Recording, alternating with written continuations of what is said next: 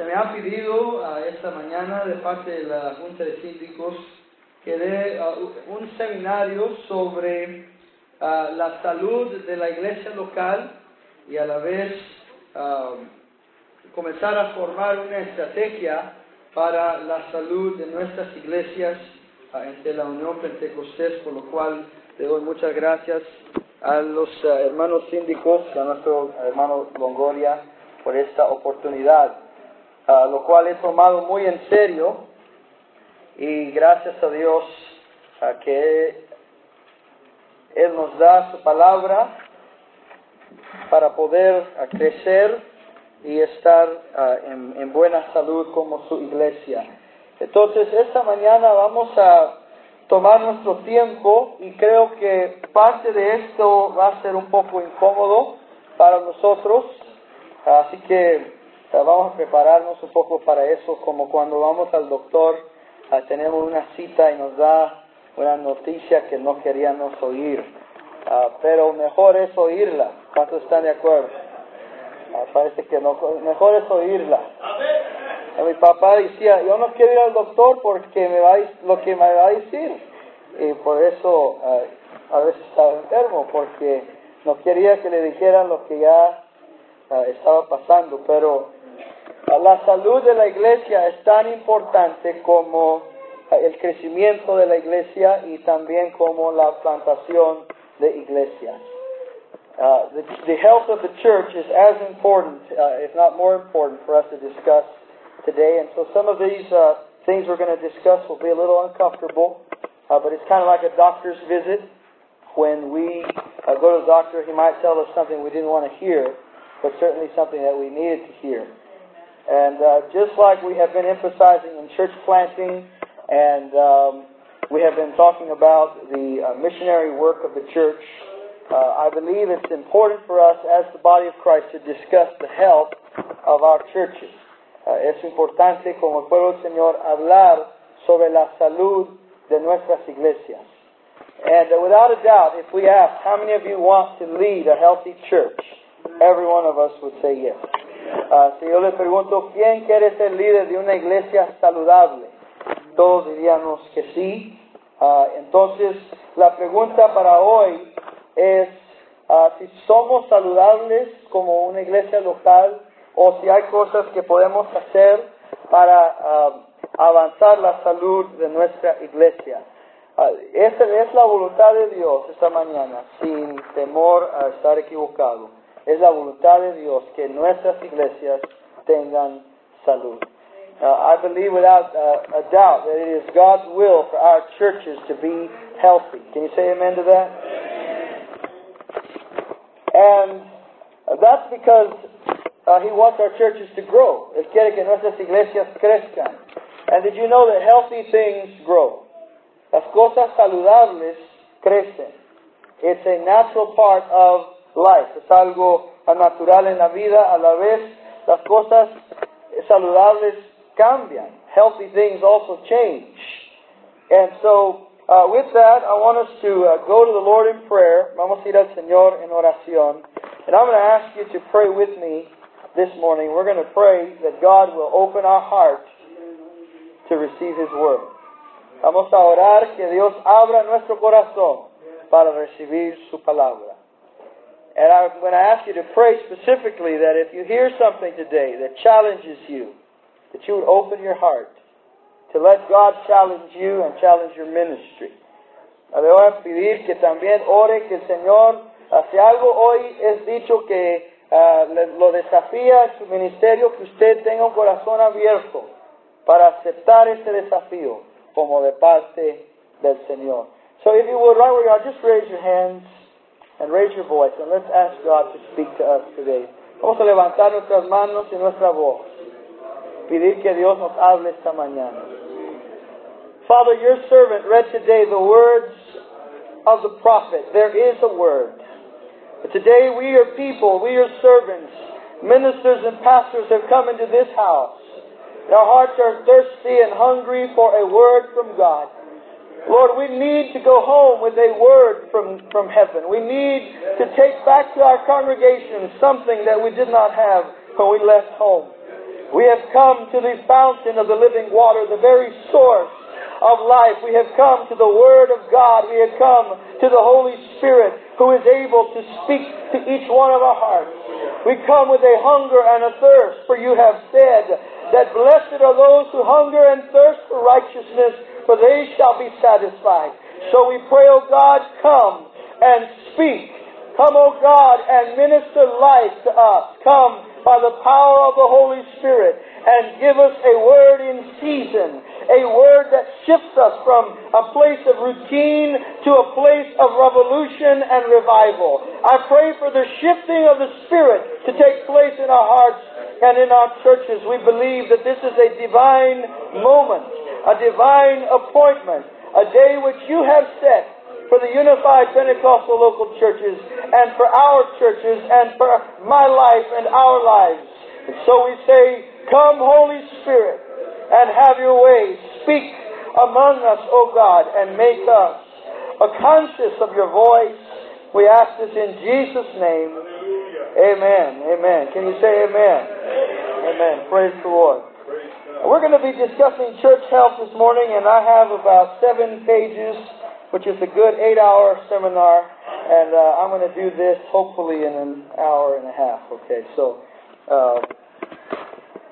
let's begin this morning by just looking at some facts. Vamos a ver algunas cosas que son hechos, cosas que no son no solamente conceptos, pero son ideas que vienen de las estadísticas de nuestras iglesias. The first set of facts when we look at is on that front page. And these come from the book called The Autopsy of a Deceased Church.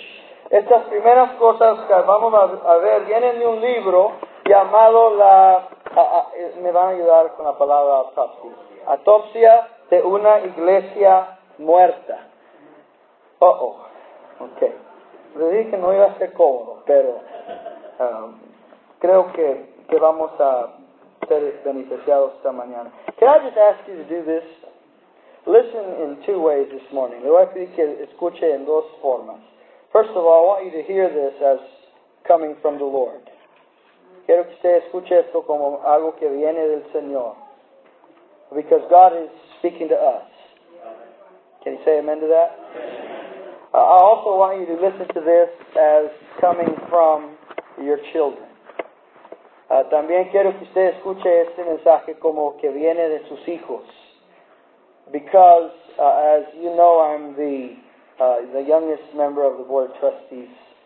And I believe, as I have been praying since convention, what God has placed me here for. I believe that in part my role is to help speak to both generations about the transitions that are taking place in the church. And so I'm asking you to listen to this as a son would speak to a father, and to accept the voice of a generation which is coming behind you that is crying out for understanding in some of these areas. And so it's certainly not a voice of judgment, but a voice that's saying that I believe that in the last days, Elizabeth and Mary, the older generation and the younger, will both give birth. And they'll both have an influence. Just as Elizabeth in her old age gave birth to John the Baptist, and Mary in her youth gave birth to Jesus, I believe the last days church will have a revival when both generations, the hearts of the fathers and the sons, come together in recognition that God is on the move. And so, if you would hear this with that in mind, let's go down this list. I'm going to go quickly through these because I don't want to linger too much. I want to get to the meat of this message. But there are some signs here of a church that is sick or dying. Hay señales aquí de una iglesia que se está muriendo o ha muerto. The first sign is slow erosion. La primer señal es la erosión quieta o despacia. It's like a paint job on a house. You don't notice it getting old or eroding, but it happens over time. Es como la pintura en una casa, no se nota que se está haciendo más vieja hasta que ya está quebrantada o está en ciertas partes pudriéndose. And so if you look around and you see in your church slow erosion, it could be the church building, quizás sea el edificio, where you notice that there's a board that's been hanging kind of sideways for 2 or 3 years. And I don't see it anymore because I'm the pastor and that's normal to me. But someone else comes and they see it immediately. And sometimes that's how slow erosion works.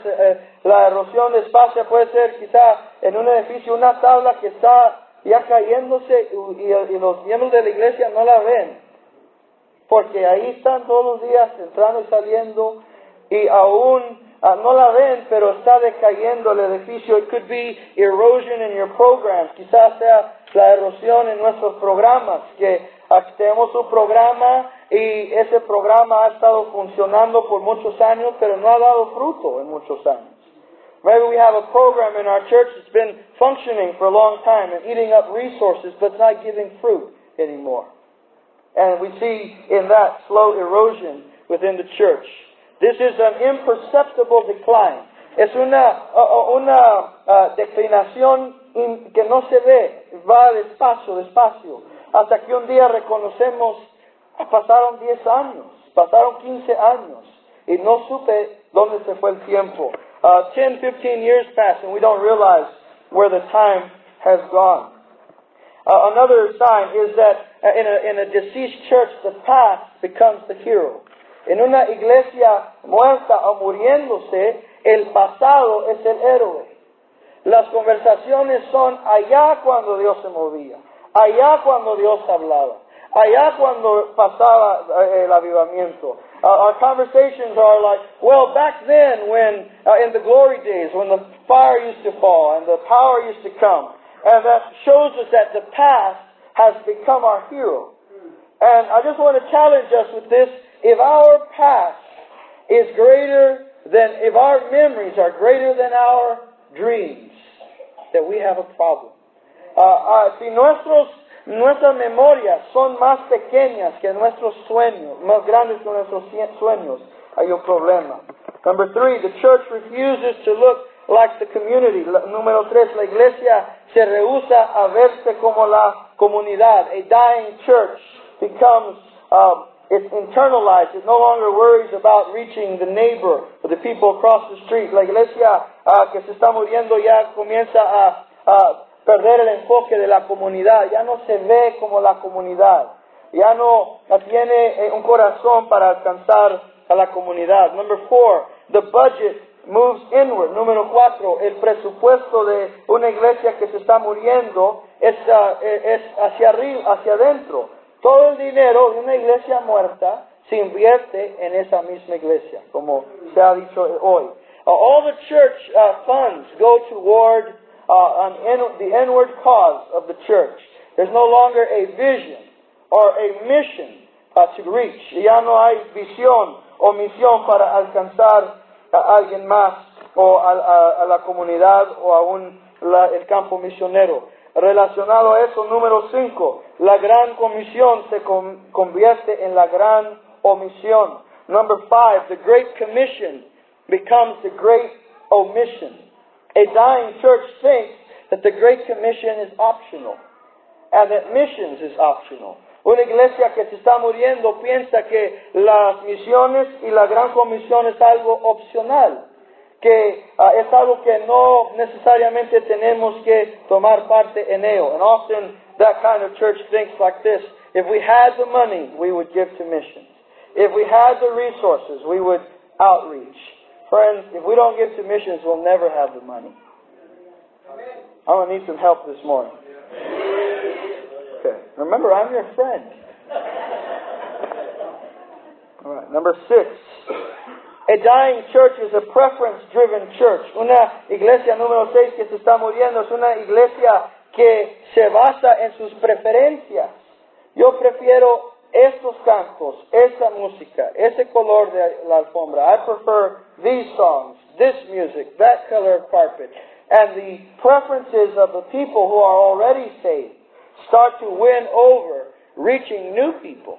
Entonces las preferencias a veces de nuestras iglesias comienzan a ganar y tomar prioridad en nuestras iglesias, y ya no estamos pensando cómo ganar al perdido. Es solamente a mí me gusta esto, no me gusta aquello. A lot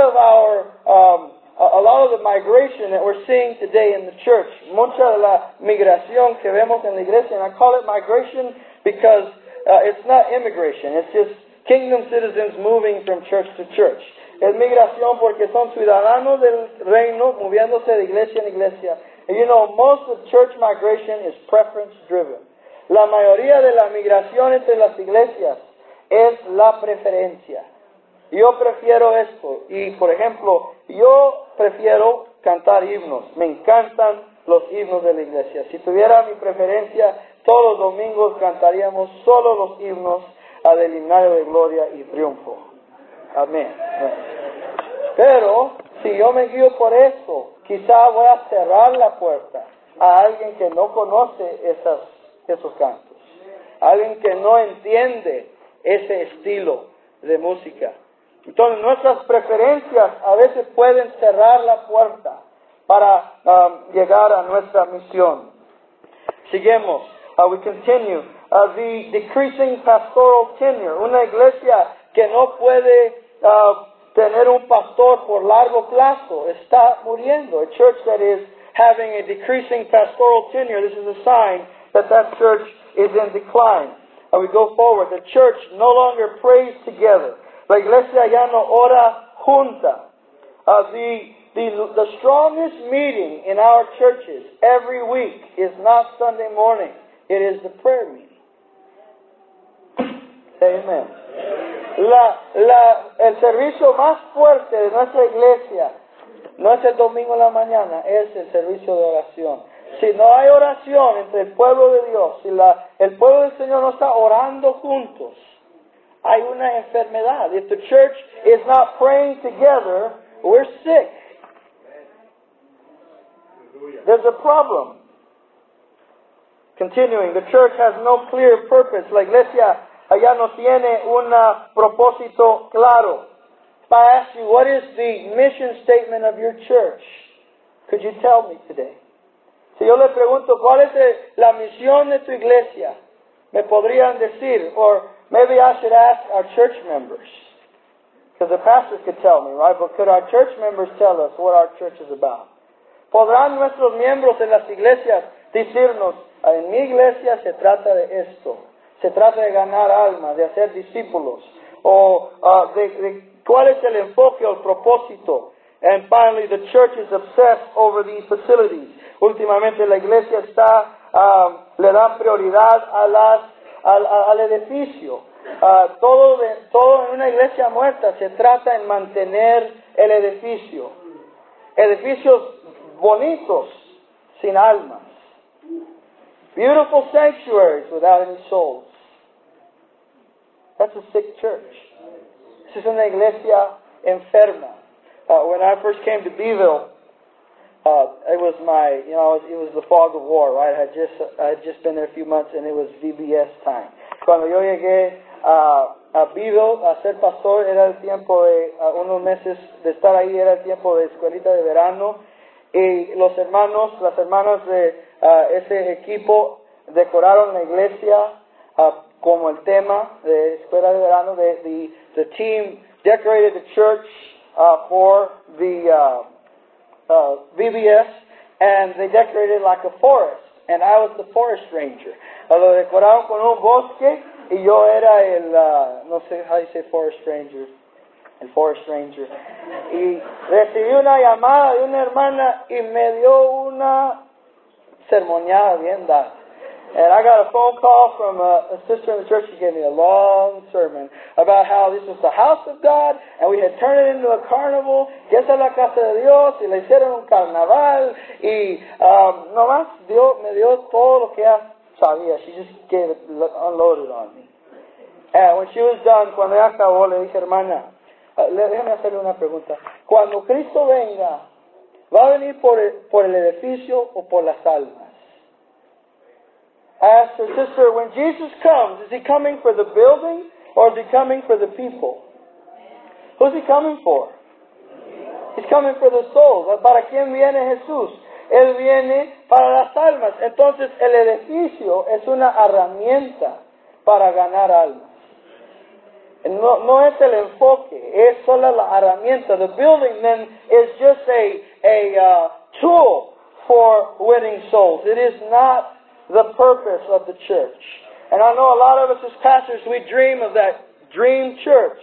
But when we get our dream church, we still need to remember that that's not why Jesus called us into the ministry. Como pastores soñamos de tener esa iglesia de sueño, una iglesia grande con todos los salones de clase, pero tenemos que recordar que cuando tengamos esa iglesia de nuestros sueños, recordar que Jesús no nos llamó a edificar un edificio, nos llamó a ganar almas. Jesus called us to win souls. Un día tuvimos, después de haber remodelado la iglesia, un proyecto de $50,000. Solo le digo la cifra para que sepa por lo que pasó. We had just renovated the church, a $50,000 project. And we had a day of convocation. Tuvimos un día de convocación, un ayuno, y después del ayuno, un caldo, porque usted sabe que no se puede entregar un ayuno sin caldo.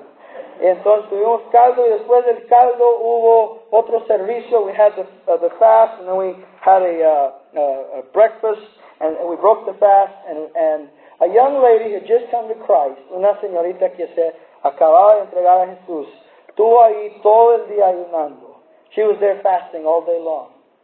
Y después de la cena se llevó su caldo en una bolsa. She took her soup in a bowl, this in a bag, this young lady who had fasted with us all day, just a new convert. She set it on the seat right next to her, where she was sitting. Lo puso en la silla, and you can imagine what happened. At that moment, that chair cost $50,000. En ese momento, esa silla costaba $50,000 porque dejó el caldo una rueda de mancha. The soup left a stain, a round stain. Y una hermana la arrebató, que no sabe que acabamos de invertir todo ese dinero para poner estas sillas y ella no sabía qué hacer. Pues se llevó su caldo y se fue. And this lady in the church got after her and said, "Don't you know we spent all this money renovating the church and look at the young lady got up and left, and the word got to me." I was in my office. La palabra llegó a mí en la oficina. Yo mandé a unos hermanos que la fueran a buscar, que se disculparan. I sent some people to go find her and to apologize, and thank God we were able to rescue that relationship. Gracias a Dios pudimos rescatar esa relación. But here's what I want you to know, that nothing in your church, not even the chairs that you just bought, not even the paint job, not even the new parking lot, not even the new building, is worth more than a single soul. Nada en nuestras iglesias vale más que un alma. Nada. Si nos manchan en la alfombra no vale más que el alma. If they stain our carpet, sometimes there's babies in the pew. What are babies going to do? Los bebitos en la banca, a veces, ¿qué van a hacer? Y yo sé que a veces tenemos ese celo, y sí lo debemos tener. Esta es la casa de Dios, ese es el santuario, debemos tener honra, no debemos mascar chicle. Yo entiendo todo eso, pero también entiendo que el edificio, cuando Cristo venga, el edificio y la alfombra y las sillas se van a quedar aquí. Son las almas que se salvaron, que van a ir con Jesús. Entonces, esas señales nos dicen, la iglesia, si tiene esas características, está muriendo. Ahora, yo le quiero dar otra porque estas que le he dado vienen del país entero, pero la que usted tiene ahí con una rueda, un graph que le di, you have a graph there. These are our statistics. Estas son nuestras estadísticas. Con la ayuda del doctor Carmona y nuestras las hermanas que funcionan ahí en la oficina del secretario general, Me ayudaron a recoger las estadísticas de nuestra organización y son varias cosas que podemos ver, pero yo quiero enfocar en esta, porque esta es la más esencial. It's the most essential, I believe, figure of all of our statistics. The baptism of new converts is and should be a normal part of the church's work. Why? Because it demonstrates that we are winning souls. Could you agree with me? Right. El bautismo de almas nuevas es y debe ser parte normal de nuestra iglesia. ¿Por qué? Porque es una indicación que estamos ganando almas. 57% de nuestras iglesias no han bautizado ni un alma en 3 años. Yo no sé cuáles son y cuáles no son. Yo solo vi las cifras. So, si usted no está ahí, gracias a Dios, si usted está ahí, para eso estamos aquí. 30% de nuestras iglesias han bautizado una vez en 3 años. 6% han bautizado 2 veces en 3 años y solo 7% de nuestras iglesias han bautizado almas nuevas todos los años de esta estadística. Entonces, el valor de esta cifra nos dice que una iglesia que no ha bautizado a nadie está enferma, está en salud crítica. Una iglesia que no está bautizando muchos está en peligro de estar enferma. Una iglesia que está bautizando a algunos, vamos a decir que está en buena salud, y una que está bautizando todos los años, es una iglesia que está en buena salud en lo que concierne el ganar almas. Entonces, cada uno de nosotros tiene que evaluar. Usted conoce su iglesia. Yo sé que hay diferentes factores. There are always different factors in our statistics. But just looking at the raw numbers, 57% of our churches aren't baptizing any new converts in the last 3 years. 30% are baptizing some, but not regularly. That tells us that less than 13% of our churches are actually in good health when it comes to winning souls. Eso nos dice que 13% más o menos de nuestras iglesias están saludables en esta área de ganar almas. So I have to ask a question of us. If winning souls is our primary objective, if it's our mission, then we ought to do everything we can to get our church to become a soul-winning machine. Si el ganar almas es nuestra meta esencial, entonces debemos hacer todo lo posible para que nuestra iglesia gane almas y que las gane todos los años, todos los meses, y que haya un deseo, no solamente en el corazón del pastor, pero en la iglesia, que entre todos se entienda. No importa el tamaño de la iglesia, grande o pequeña, la iglesia puede ganar almas. Doesn't matter how big or small the church is, a church can win souls. I wish I could tell you different figures today, but these are our figures.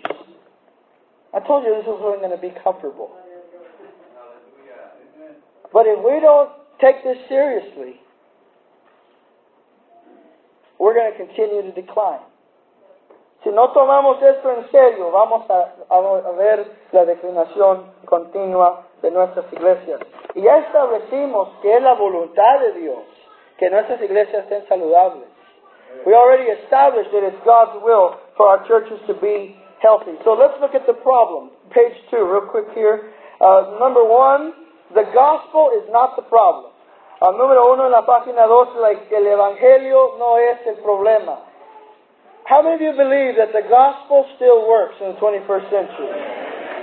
El evangelio todavía funciona en el año 2016, en el siglo XXI.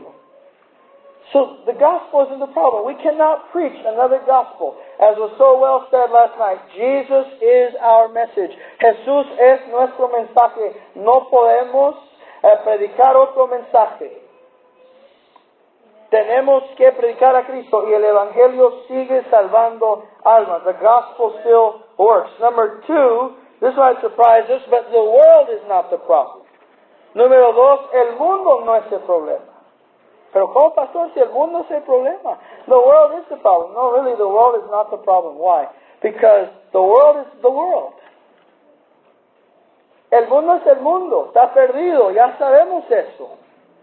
The world is the world. We could say things are worse than they've ever been. But really, if you study history, there have been some really bad times.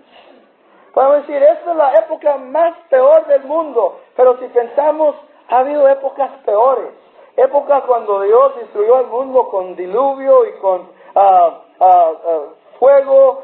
Days when God destroyed the world by flood and by fire and brimstone. So we can't say we're not winning souls because the world is the problem. The world is the world. El mundo es el mundo. Entonces, si el Evangelio no es el problema y el mundo no es el problema, entonces tenemos que decir que la iglesia es el problema. Then we have to say, okay, then if the world is not the problem and the gospel is not the problem, then the church is the problem. And I want to mention 4 problems the church has. Number 1, the church has a heart problem. Número 1, la iglesia tiene un problema en el corazón. If there is no heart for winning souls, the church has a heart problem. Si la iglesia no tiene un corazón para ganar almas, tiene un problema, una enfermedad en su corazón, ya no siente por el perdido. They no longer feel for the lost. Yo, cuando era evangelista, me invitaron a una iglesia pequeñita, sentaba 15 personas, había 16. Estaba llenísima la iglesia ese día. Una campaña exitosa. I preached in a very small church one day. It was 15 seats. There were 16 of us there, so it was standing room only. Y yo prediqué 3 noches, prediqué el Evangelio. I preached the gospel 3 nights in a row. And then the last night, one of the elders of the church, she said, Brother Isaac, we really don't want to grow. We're just so happy, just a few of us. And I wanted to say, why did you invite me then? La hermana en la iglesia me dijo, nosotros no queremos crecer. Estamos muy contentos el grupito que somos. Y yo dije, pues, ¿para qué me invitaron a mí? And that's really the heart of a dying church. It's just us, we're happy. Nosotros estamos contentos. The church has a heart problem. Number 2, the church has a faith problem. Número 2, la iglesia tiene un problema en su fe. How much does the church know? This seminar was taught over and over and over this morning. Because somebody mentioned that we had learned a lot, and we have learned a lot. This is the most educated the church has ever been in the history of the world, of the church. La iglesia del siglo XXI es la iglesia más educada en todas las edades. ¿Y por qué está sufriendo de esta enfermedad? So why is the church lacking this growth in the winning of souls? Because it lacks faith. The Bible tells us that the nation of Israel, the book of Hebrews chapter 4, did not possess the promises because they did not mix what they knew with faith. Dice la Escritura en Hebreos 4 que la nación de Israel no entró a poseer las promesas de Dios porque no mezclaron lo que sabían con la fe. Sabían mucho, pero no la mezclaban con fe y obras. They knew a lot, but they never mixed it with faith. I can know that Jesus saves, but unless I get up and believe that that person I'm going to witness to is going to be saved, there is a problem there. Tiene que haber fe en la obra que hacemos. I remember one time we had an outreach at our church. Tuvimos una vez un alcance en nuestra iglesia, and we started inviting families. Las familias comenzaron a invitar a sus familiares. There was a mother in the church, una madrecita en la iglesia, invitó a su hijo rebelde. She invited her rebellious son. And so we were all targeting him. Todos estábamos enfocados en él. Y cuando llegaron dos hermanos, el rebelde y uno que vino para apoyarlo. And so the rebellious young man came and his brother came to support him. And we preached the gospel, and the rebellious young man did not receive Christ. To this day, he's running from the gospel. But do you know who did receive Christ? The guy that just happened to come with him. And he is now one of the leaders in our small groups in the church. Because the gospel still works. But we have to mix what we believe about the gospel with our faith and make opportunities for God to move in our community. Tenemos que hacer oportunidades para que Dios se mueva en nuestras comunidades. We have, number 3, a language problem. Número 3, la iglesia tiene un problema de lenguaje. And I'm not talking about English, Spanish, bilingual. No estoy hablando de español, inglés, bilingüe. You know what our language problem is? Is 4 things. We have our environment is a language. La atmósfera de nuestra iglesia es un lenguaje. If you have a friendly church, a hospitable church, a church where people laugh, where people are smiling, that environment is communicating to the lost that this is where you belong.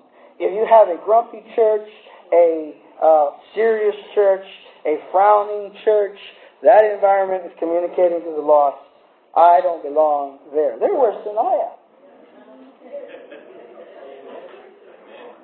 Everybody wants to go where somebody knows their name, right? That's what Cheers said. Some people would rather go to a bar than church because at the bar somebody will love them, and at the church they may not find that. We have a language problem in our environment. Second one, we have a style. Our style is a language. Nuestro vestuario o nuestro estilo es un lenguaje. And I don't mean necessarily just the way we dress, but the style of church that we do, el estilo de culto que tenemos, el estilo de alcance que tenemos, la forma en la cual nos presentamos. Un día yo estaba pasando por el parque en la ciudad y una de las iglesias pentecosteses más conservadas que nosotros estaba allá afuera queriendo ganarse a la vecindad. Estaba jugando voleibol y las hermanas jugando voleibol en un vestido hasta la arena. Y yo pensé, ¿quién de los jóvenes que está pasando por aquí va a decir, ¿qué disfrutar? Vamos a ir a disfrutar esto?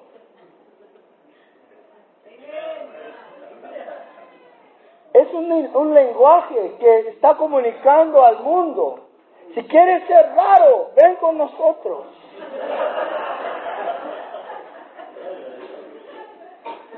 Y nuestro lenguaje está cerrando puertas.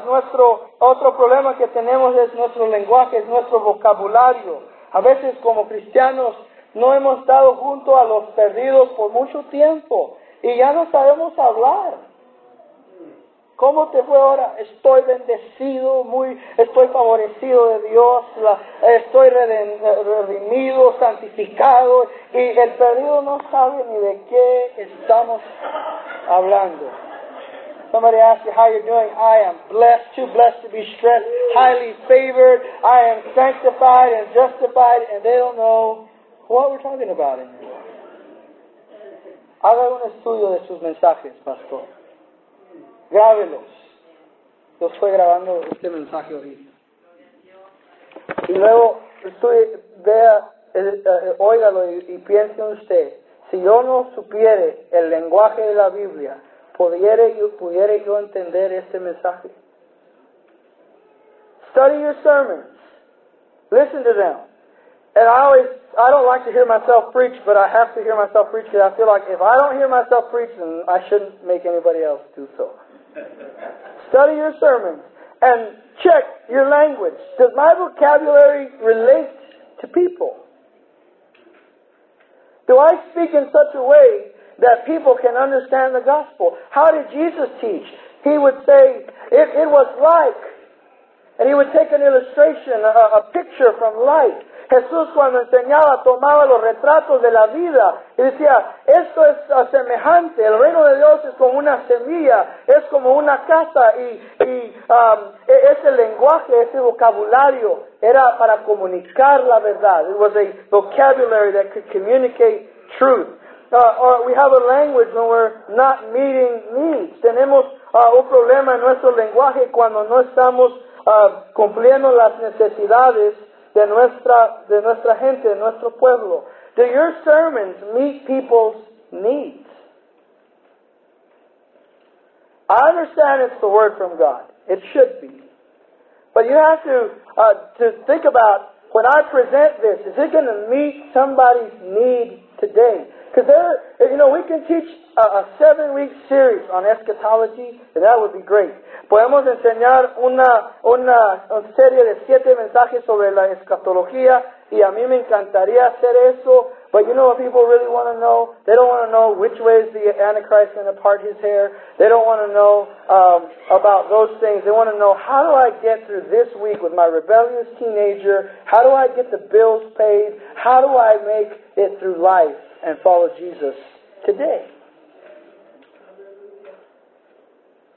And if we're shooting so far above that only the Bible scholar can understand our message, we have a language problem. Tenemos que hablar a la necesidad. Si hablamos sobre la escatología, me encantaría a mí, pero alguien en la congregación no está interesado en quién va a ser el anticristo. Ellos quieren saber, ¿cómo puedo ganarme a mi hijo rebelde? ¿Cómo puedo componer mi matrimonio? ¿Cómo puedo recibir la paz de Dios en esta situación que estoy pasando? Entonces tenemos que entender que a veces nuestro lenguaje como iglesia es el problema. Y últimamente el enfoque, we have a focus problem. Tenemos un problema en nuestro enfoque. We often lack focus, or we focus on the wrong things. Muchas veces no tenemos enfoque o nos enfocamos en las cosas equivocadas. Te voy a dar un ejemplo. Cuando yo llegué de pastor en Video, todas las semanas los hermanos, los ministerios tenían una venduta de platos. Todas las semanas. El esfuerzo, la energía, el enfoque de los hermanos en la iglesia era hacer dinero. Para pagar el bill de la luz, para pagarle al pastor, ya sabes. When I got to Beeville, every Sunday there was a plate sale at the church. And the whole energy of the church was selling food so we can pay the bills. Yo llegué a Beeville, no había tenido experiencia pastoral, aunque pasé toda mi vida al lado de pastores y en la iglesia, pero ser pastor y estar al lado de un pastor no es lo mismo. Digan amén los pastores. No sabe hasta que se mete. Being a pastor, everybody knows what the pastor should do until they're the pastor. Todos saben lo que debe hacer el pastor hasta que son el pastor y luego ya no saben qué deben hacer. Real life kicks in. And I came to the church, I said, I said, really, the best I know how to do is I'm going to study the New Testament, and what I find in the New Testament, we're going to do in the church. Yo vine a los líderes, les dije, mira, yo voy a estudiar el Nuevo Testamento, y lo que el Nuevo Testamento me diga es lo que vamos a hacer en la iglesia. Entonces, yo no veo venduta de platos en el Nuevo Testamento. Dije, lo que sí veo es ofrendas y diezmos. I said, okay, I don't see plate sales in the New Testament. What I do see is tithe and offering. I said, I'll bet that if you will give and tithe, you won't have to sell another plate in this church. Dije, si ustedes comienzan a dar y diezmar, ya no vamos a tener que vender platos en esta iglesia. Mira, hermano, yo amo a las hermanas y las iglesias que han edificado grandes cosas con tamales y obra de mano. Eso es una bendición. Pero creo que ese es un resultado de no obedecer a Dios en otras áreas. Y si el enfoque de nuestra iglesia es vender platos, nuestro enfoque no va a ser ganar almas.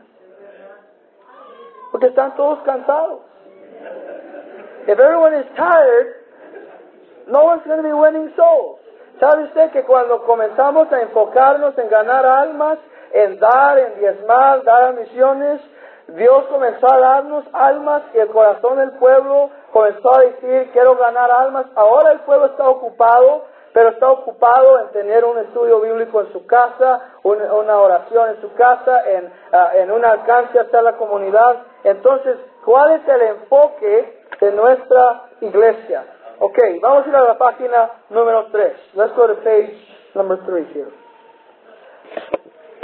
Because this relates to what we were just talking about. There are 3 areas we're going to look at that reflect the church's health. Hay 3 áreas que reflejan la salud de la iglesia. The first one is the church's mission. We're going to talk about that first. The second one is the church's government.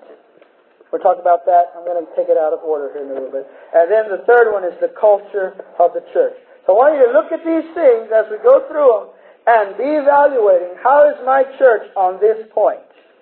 Vamos a evaluar estas 3 cosas para la salud de la iglesia. Aquí están. La misión de la iglesia, el gobierno de la iglesia, la cultura de la iglesia. Quiero que usted comience a evaluar eso mientras usted va. If you will look at Matthew chapter 28 verse 18, Mateo capítulo 18, capítulo 28 verso 18 al 20, Matthew 28, 18 through 20. Listen to the mission of the church. Aquí está la misión de la iglesia. How many of you would agree that this is the mission of the church? ¿Cuántos estamos de acuerdo que esta es la misión de la iglesia? If the church does nothing else, it must do this. Si la iglesia no hace nada más, tiene que hacer esto. This is an amen moment right there. Jesus said, all authority has been given to me in heaven and on earth. Go therefore and make disciples of all the nations. Amen. Baptizing them in the name of the Father and the Son and the Holy Spirit, and teaching them to observe all that I command you. And lo, I am with you always, even to the end of the age. That is the marching orders of the church. Estas son las órdenes de la iglesia. Cuando regrese el general, él no nos va a preguntar si hicimos actividades, si fuimos a conferencias, si tuvimos parte en alguna protesta en la ciudad. No nos va a preguntar eso, nos va a preguntar si fuimos y predicamos el evangelio al mundo. So there are 4 things right here in this verse that the church has as its mission: evangelism, discipleship, education, and mobilization. 4 cosas que componen la misión de la iglesia: el evangelismo, el discipulado, la educación y la movilización. Evangelism, he said, preach. El evangelismo nos dijo, predica. Predica el evangelio. The church, if it does nothing else, must preach. Si la iglesia no hace nada más, tiene que predicar. It has to be a witness of Christ. Tiene que ser testigo de Jesús. En lo personal, en lo corporal, tiene que ser este testigo. The church must be a witness for Christ. What is your church doing this coming year to win the lost? I don't ask you what's it doing to maintain what it already has. What's it doing to win the lost? ¿Qué está nuestra iglesia haciendo en este año que viene para ganar al perdido? What would happen to these statistics if the only thing we did in 2017 was win the lost? Just think about that. Dream about that for a second. ¿Qué pasaría en nuestras iglesias si el año 2017 todo nuestro enfoque fuera ganar almas?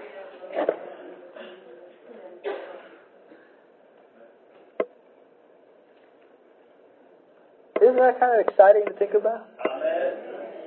Es emocionante pensar esto. Imagine if 52 weeks a year, the only mission of the church was to get somebody saved.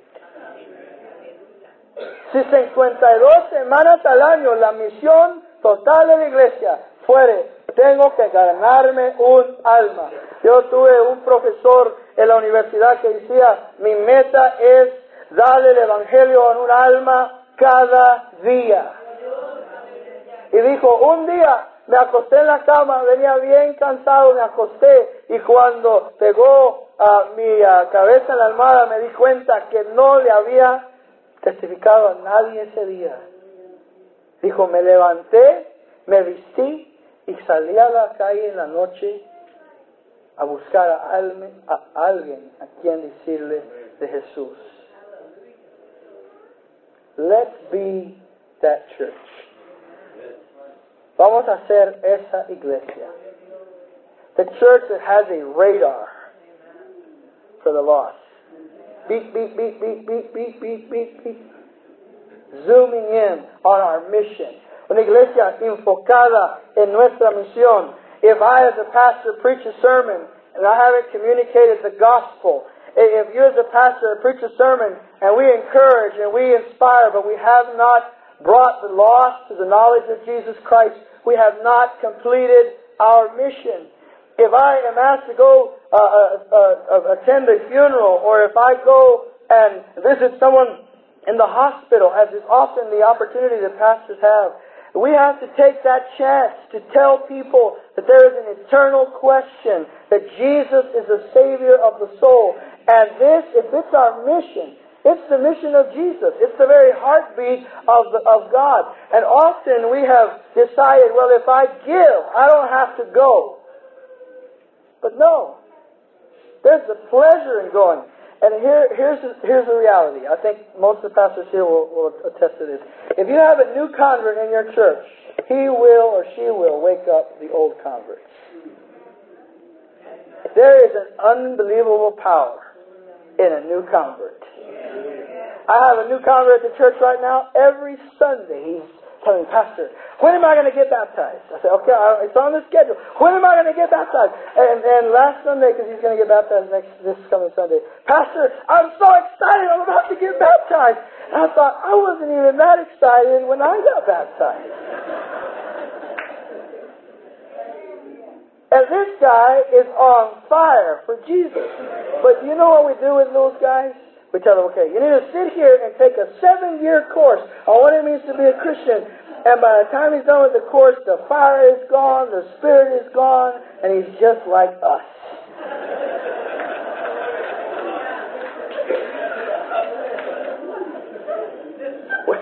We have got to pair him up with some people who haven't done anything for God in a long time. And that's what we're seeing. When they get mixed up into the congregation, those Christians who've been stale for a little while, they remember this is what it's all about. To be saved. Don't ever forget what it means to be saved. Se nos olvida lo que es ser salvo. Discipleship. If I ask you a question, I want an answer. Just mentally. Okay, I'm asking a question. Quick answer. What does your church make? If I ask some members, they would say, tamales. We make the best barbecue in town. What our answer should be? What does your church make? Disciples. What does your church make? What does it make in the morning? What does it make in the afternoon? What does it make in the evening? What does your church make? Say with some conviction. What does your church make? Disciple. ¿Qué hace tu iglesia? Tamales, pollo, el mejor pollo de todo el pueblo. No, nuestra iglesia hace discípulos. Somos una empresa de discipulado. We should be a disciple-making factory. They ought to come in one door, lost, and go out the other door, disciples, and made equipped for the kingdom of God.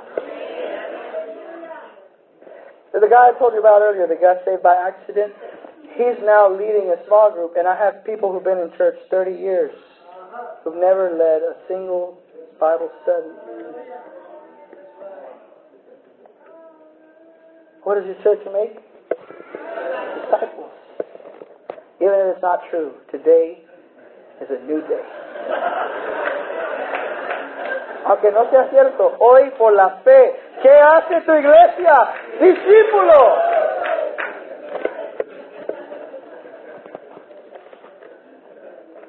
Education, Christian education is the mission of the church. Jesus told us to go and make disciples and do what? Teach them. Teach them to observe. La educación es una de las metas de la iglesia. Jesús nos dijo, ve, haz discípulos, enséñales a obedecer. Teach them to obey all that I have commanded. This was an area where we had a very good statistic. All of our churches have a teaching and preaching program. Give yourselves a hand. Come on, give yourselves a hand. Todas nuestras iglesias tienen una buena estadística en la enseñanza. So we got to get what we're teaching, mix it with faith, turn it into action. And then the mobilization, this is that last part. Jesus said, go. What did he say? Go. Jesús dijo, ir. Esto es la movilización de la iglesia. Our churches, if they are disciple-making factories, will be making missionaries, they will be making pastors, they will be making evangelists, they will be making teachers, they will be making people who are going to impact the kingdom of God. So mobilize. Movilízate. When was the last time you did something new? ¿Cuándo fue la última vez que hicieron algo nuevo en su iglesia?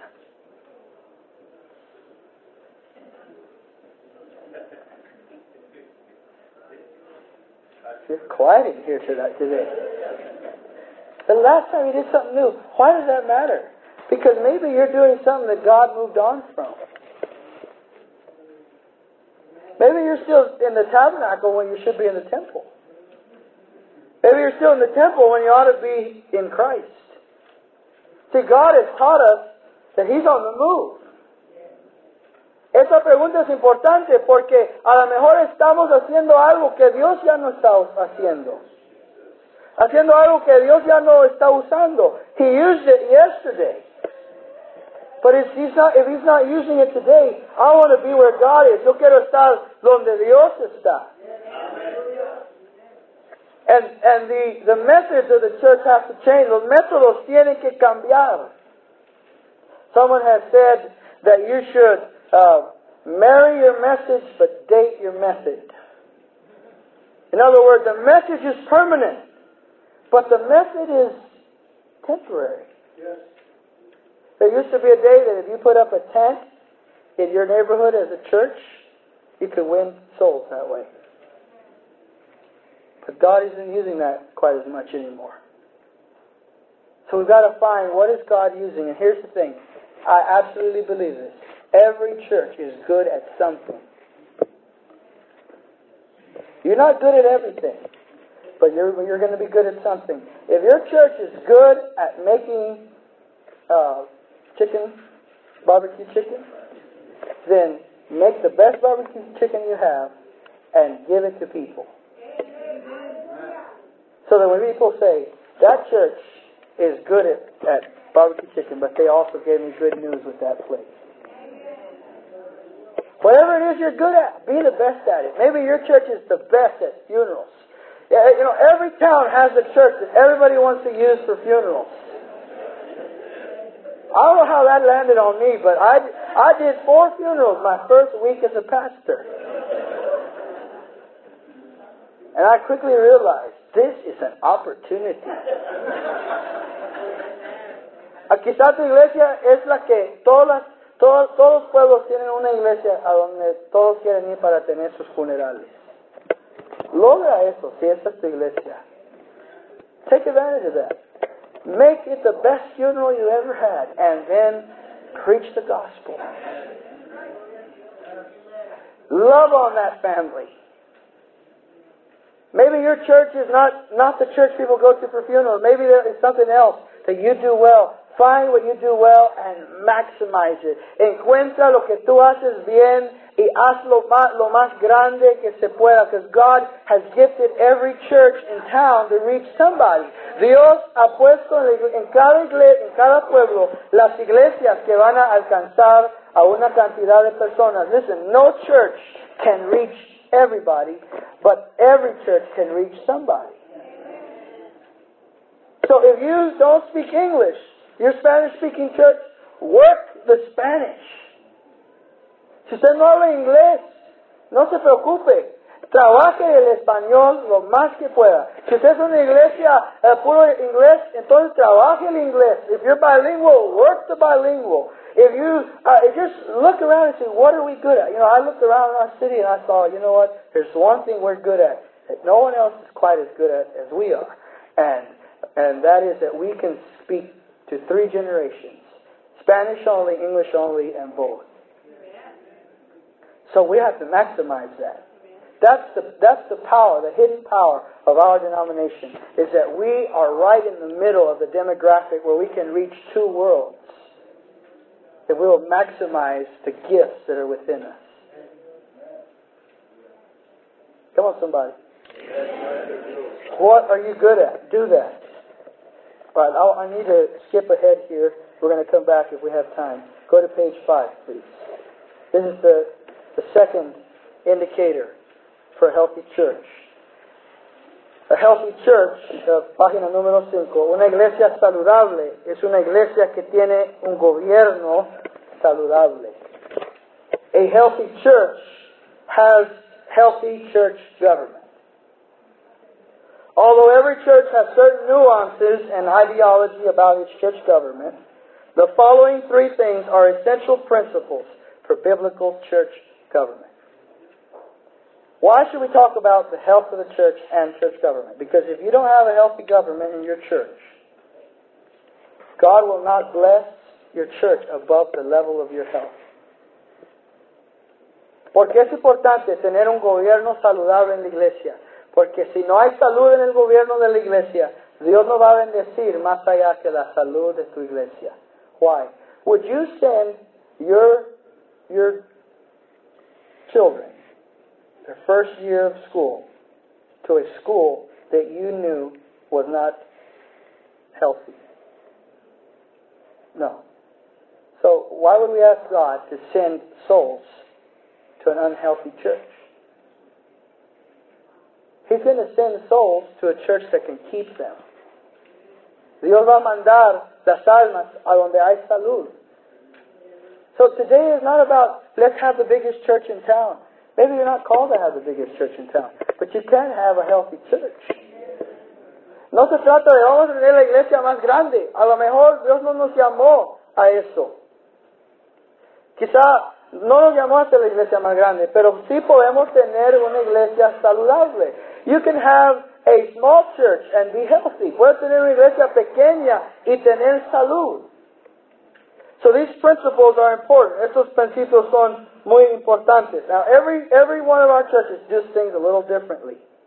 Cada una de estas iglesias hace las cosas un poco diferentes. Algunos eligen al pastor, otros no, otros eligen a los líderes de departamento por votos, otros son apuntados por el pastor, la directiva. Eso no es el tema. Hay 3 cosas esenciales para la salud de la iglesia. 3 essentials here. A healthy church government must be theocratic. Un gobierno de iglesia saludable tiene que ser teocrático. Amen. And I want to thank Pastor Munoz for this. Quiero darle gracias al Pastor Munoz por esto. We were in a convention once. It was a special convention in Victoria. Some of you remember that. And in conversation with him, I made a statement. I said, well, I guess that's the democratic process. Dije, ese es el proceso democrático. And in his classic diplomatic way, he said, actually, This is not a democracy. This is a theocracy. And I know what a theocracy is. A theocracy is Moses goes up to the mountain, God gives him the Ten Commandments, and God speaks to Moses directly, and he comes down and tells the people. But what do you do when you don't have Mount Sinai, a burning bush, and those types of things? Can you still have a theocracy? Here's what I come to learn. That a theocracy is simply this, where God's will is sought and obeyed. Una teocracia es un gobierno donde la voluntad de Dios se busca y se hace. This is what I believe the Lord has challenged me with for us today. That many of our churches are not healthy because Jesus is not the Lord of the church. All of us would say, who's the Lord of my church? Jesus is Lord. Cada uno de nosotros, si dijere, ¿quién es el Señor de tu iglesia? Todos dirían, Jesús es el Señor de la iglesia. Pero, cuando tenemos juntas, además de la oración del principio de la junta, no consultamos con Dios. But we have meetings, and except for the courtesy prayer at the beginning of the meeting, we don't talk to God. We don't ask God, what do you want to do in this city? Señor, ¿qué quieres hacer en esta ciudad? Eso demuestra que Jesús no es Señor, porque si Él es Señor, Él es el que va a dar las directivas. Amen. If Jesus is Lord, He's going to give the directives. I have a policy with my board of directors in the church that we don't do anything as a board unless we're in agreement. You say, Pastor, that's a recipe for gridlock. But here's how we see it. If there's 7 of us, 5 vote for something, 2 vote against, somebody didn't hear from God. Maybe it was the 5 that heard from God. Maybe it was the 2 that heard from God. A theocracy says, we got to all hear from God. And if you don't have people that can't hear from God, they shouldn't be on our church boards. Because we need people in government who know how to hear the voice of God. En la iglesia, la forma que practicamos esto es que como equipo tenemos que estar de acuerdo. Si no estamos de acuerdo, no nos movemos en un tema. ¿Por qué? Porque si 5 votaron a favor y 2 en contra, alguien no oyó de Dios. El sistema democrático dice, la mayoría gana, pero a veces la mayoría está equivocada. Well, the majority wins, and sometimes the majority is wrong. So we have to seek to have policies in place that say, Jesus be Lord of this church. Tenemos que buscar pólizas en nuestra iglesia donde podamos ser guiados por el Espíritu de Dios. Listen to what the Word of God says. Romans chapter 8, verse 14. He who is led by the Spirit of God is a child of God. Dice Romanos 8:14 que el que es guiado por el Espíritu es hijo de Dios. Esa es la señal de ser hijo. Number 2, the second thing that a healthy church needs in its government is apostolic and prophetic guidance. Número 2 es la iglesia necesita guianza apostólica y profética. Now this is a little bit outside of our denominational vocabulary. Eso es un poco raro, suena un poco raro para nuestro vocabulario de la denominación. All of our churches have a pastor and teachers. But Jesus gave the church prophets, apostles, evangelists, pastors, and teachers. Jesús dio a la iglesia apóstoles, profetas, evangelistas, pastores, maestros. Todas nuestras iglesias tienen la voz pastoral y tienen la voz del maestro, pero necesitan la voz del profeta y la voz del apóstol y la voz del evangelista. We need to pray today that God will give the church evangelists. If I sit down, I may never stop. Listen, we need to pray today that God will give the church evangelists. I don't mean people that just come to our churches to receive an offering. I mean people that come to our churches to leave something. Necesitamos orar que Dios levante evangelistas en nuestras iglesias. No solamente personas que vengan a recibir ofrendas de nuestra iglesia, pero personas que vengan a dejar algo, a depositar algo en nuestras iglesias. We need to pray that God will raise up the new generation of Billy Grahams. Tengo que orar que Dios levante otra generación de hombres como Billy Graham, evangelistas que conocen el Evangelio y lo predican con poder. People who preach the gospel with power. We need to restore the prophetic voice, la voz profética. What is a prophet? Basically, a prophet is someone who understands the times. Un profeta es alguien que entiende los tiempos. It's not necessarily someone that tells the future. We all like those kinds of prophets. Todos queremos el profeta que venga y nos diga, usted va a ser bendecido, usted va a ser prosperado, y eso es todo bueno. Pero necesitamos de aquellos profetas como Juan el Bautista, que nunca profetizó ni un evento futuro, solo supo lo que estaba pasando en ese día. John the Baptist was the kind of prophet who never foretold any future events. All he did was tell Israel the state of its times. We need the prophetic voice in the church. Necesitamos la voz profética en la iglesia que nos diga, mira, todos están diciendo paz, paz, pero no hay paz, hay peligro. We need the apostolic voice. Necesitamos la voz apostólica. Now this is a term we almost never use because we're afraid of being presumptuous and so on. Este término no lo usamos porque tenemos miedo a ser presumidos, a decir el hermano apóstol o lo que sea. But really, what are we talking about? The apostle. The apostle is someone who functions in all the other gifts and who has been given as a gift to the body of Christ. Un apóstol es alguien que funciona en todos los dones y ha sido dado como don al cuerpo del Señor Jesucristo. Listen, if you have a gift, that's one thing. But when you are a gift, that's a whole other thing. Cuando tienes un don, eso es algo bueno. If someone has a gift of preaching and they go, someone else can come with a gift of preaching. But an apostle is the gift. And when they're gone, they're gone. And the church has become so Lone Ranger in its thinking. La iglesia se ha hecho como el llanero solitario en su pensamiento, que no necesitamos a nadie que venga de arriba a decirme que estoy haciendo bien o mal. We don't have accountability from above. You know, most of our churches don't render any statistics or submit their tithes, our ministers.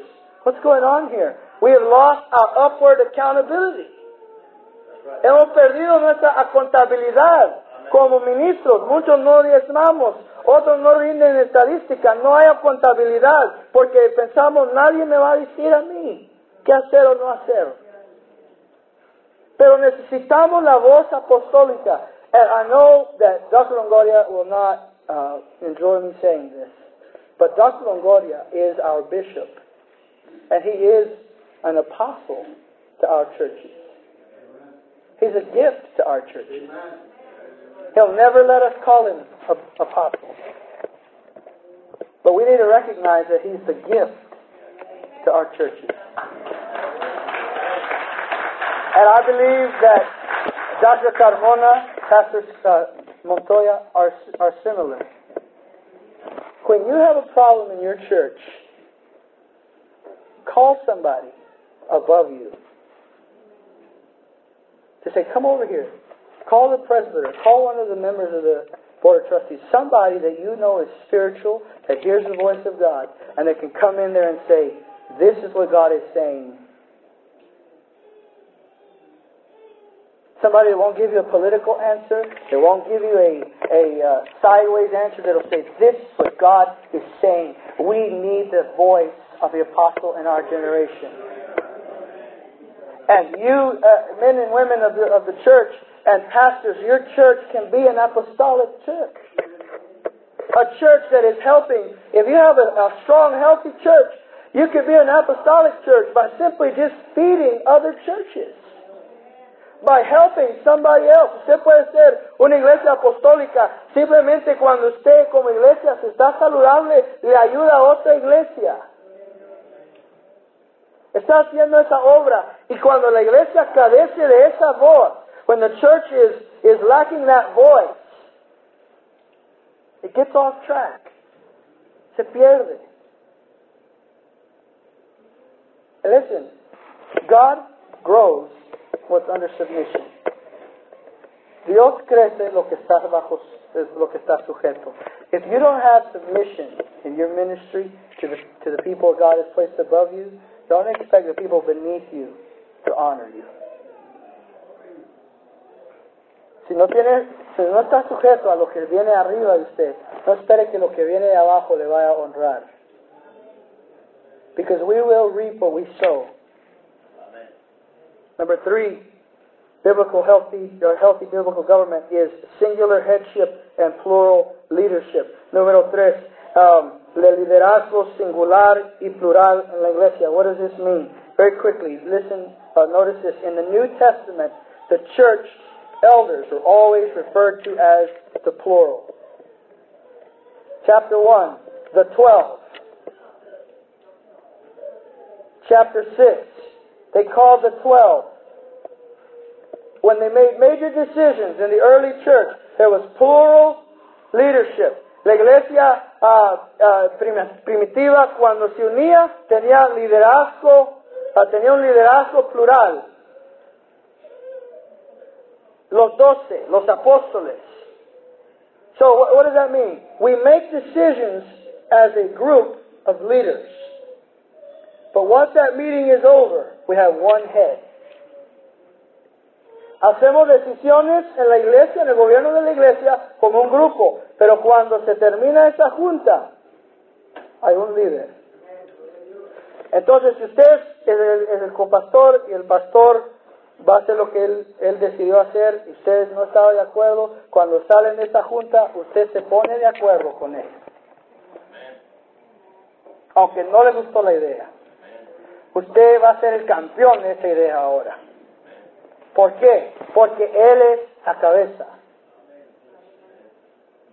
Now, churches have extremes. Some churches, they can't make a decision unless all the board gets together. Vamos a cancelar el culto porque hubo un funeral. O vamos a tener una junta, decidir si sí o si no.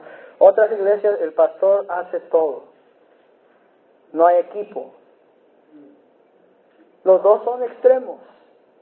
Yo llegué una vez a una iglesia, el pastor abrió la puerta, prendió las luces, prendió el aire acondicionado, afinó la guitarra, comenzó el servicio, dirigió, cantó, levantó la ofrenda, la contó, predicó, oró por los enfermos, llamó al altar, despidió, apagó las luces, cerró la puerta y se fue. Todo lo hizo el pastor. Eso no es saludable. That's not healthy when the pastor does everything. It's neither is it healthy when the pastor can't do anything. A healthy church has to have that understanding. God put this person as our leader. When we come together, we want to seek the will of God. And when we're no longer in committee, he or she is the person that God is going to lead and direct in these decisions. Well, there's some obstacles here. I have to go quickly because I'm out of time. But obstacles to a healthy church government. Number 1 is emotionally unhealthy leaders. Líderes que no son saludables emocionalmente son un obstáculo a la salud de la iglesia. Listen, pastors, ministers, if we're not healthy, our church will not be healthy. Pastores, si no tenemos salud, nuestras iglesias no van a tener salud. Mark 15:10, the church leaders had envy.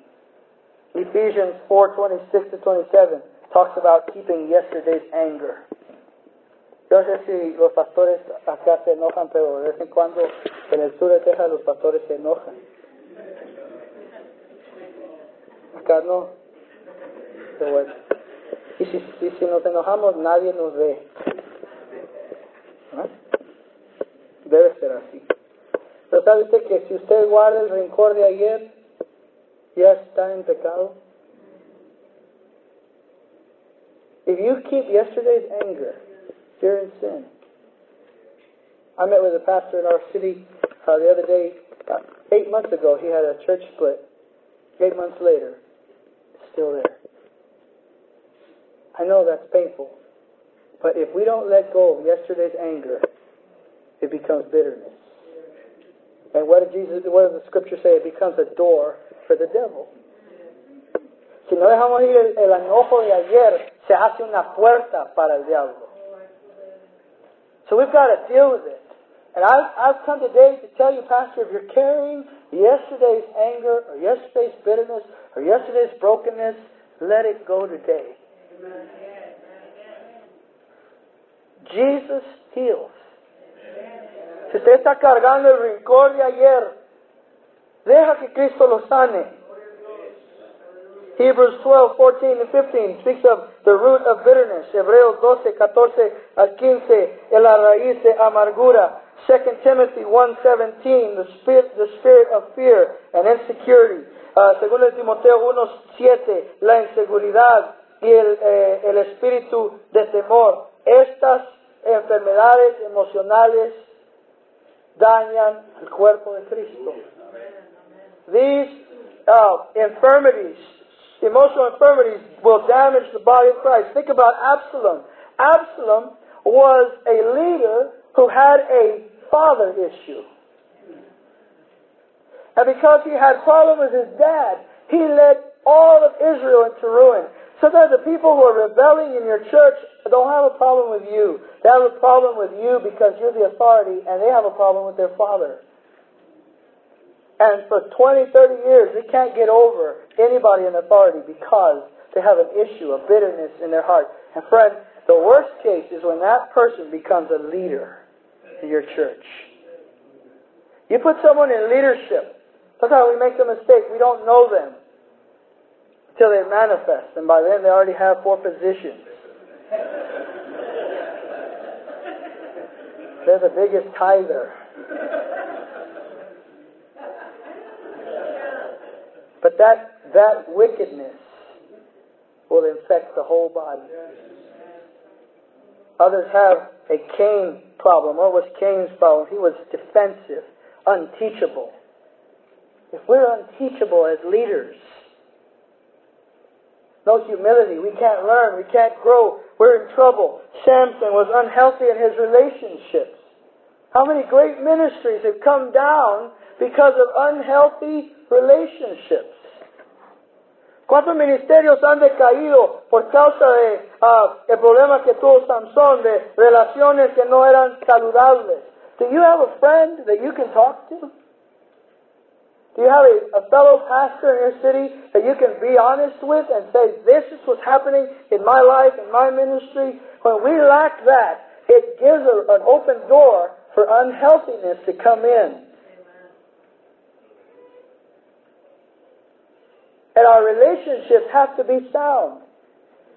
Nuestras relaciones tienen que estar y ser sanas. Others have a Jezebel issue. This is an emotional problem of manipulation and control. El problema de Jezabel, la manipulación y el control. I think probably all of us have had to deal with people who have had a Jezebel spirit. The worst is to have them as your pastor. I didn't know a pastor could have a Jezebel spirit. Sure.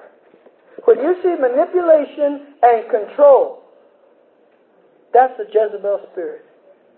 La manipulación y el control, ese es un espíritu de Jezabel.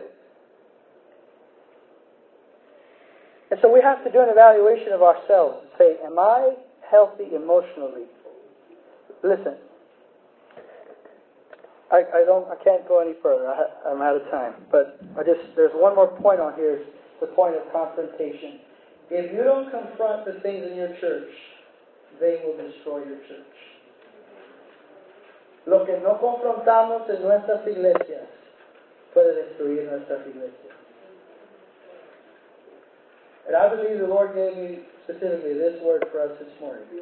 We have to go home and deal with it.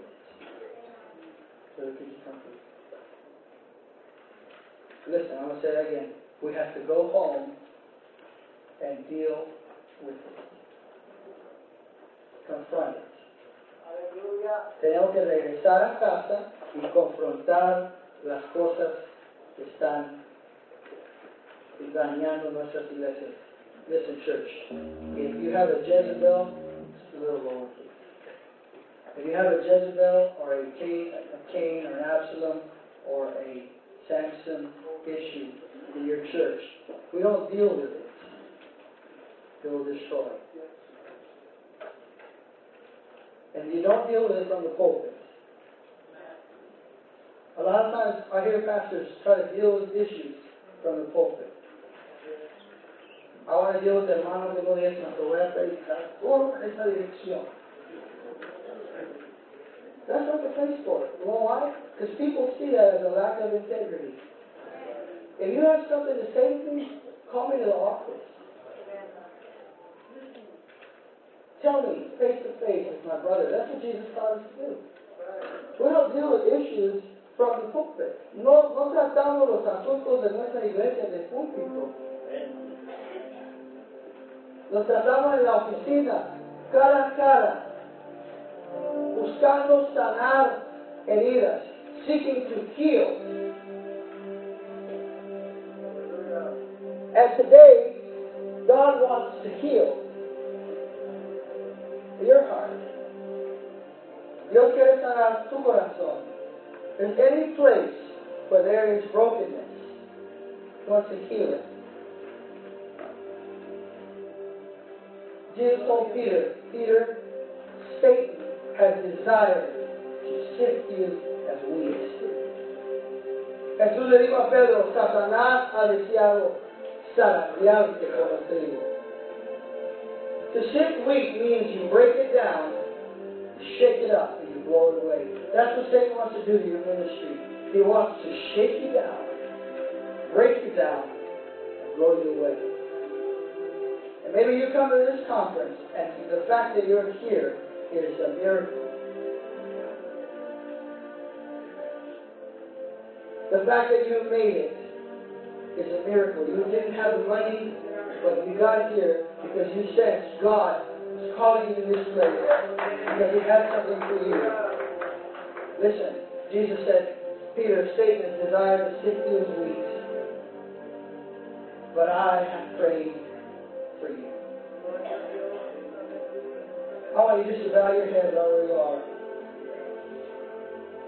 and sense the divine hand of Jesus on your shoulder. As He says to you, I have prayed for you. You have been broken down in some areas. You have been shaken up. You have been blown away in some areas. But I have been interceding for you. Hoy el Señor te dice, como le dijo a Pedro, Satanás ha deseado zarandearte, pero yo he orado por ti. I want you to realize this morning that while you pray, you're not praying alone. We have a divine intercessor at the right hand of the throne of God who is interceding on your behalf of your ministry. Hay un intercesor divino esta mañana que está sentado a la diestra de Dios Padre y Él te dice, yo he orado por ti. Somebody is praying for you. That's why you haven't given up, and that's why you haven't quit, and that's why you haven't failed, and you haven't lost, because somebody is praying for you. Jesus, if everyone who called you to the ministry is praying for you. El mismo que te llamó al ministerio está orando por ti. Come on, just lift your voice all over this room. Pray as the Spirit leads. Vamos a orar así como el Espíritu dirige. Come on, we're Pentecostals. We know how to pray. Let's raise our voice. Vamos a levantar nuestra voz. Yo he orado por ti. Tu salud me interesa a mí. Your health is important to me, says the Lord. The health of your church is important to me because it's a fine church. Your ministry is my ministry. La salud de tu iglesia me interesa a mí porque es mi iglesia. Como just receive a divine impartation, wherever you are. If you want to come into this altar, then let's do that. Si se quiere pasar esta altar, vamos a hacer esto. Pero vamos a ponernos en un lugar donde Dios puede hablar. Let's put ourselves in a place where God can speak. Aleluya. Come on, lift your voice.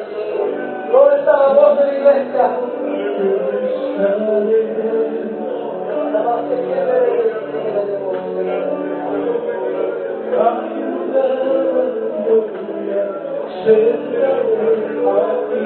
Aleluya.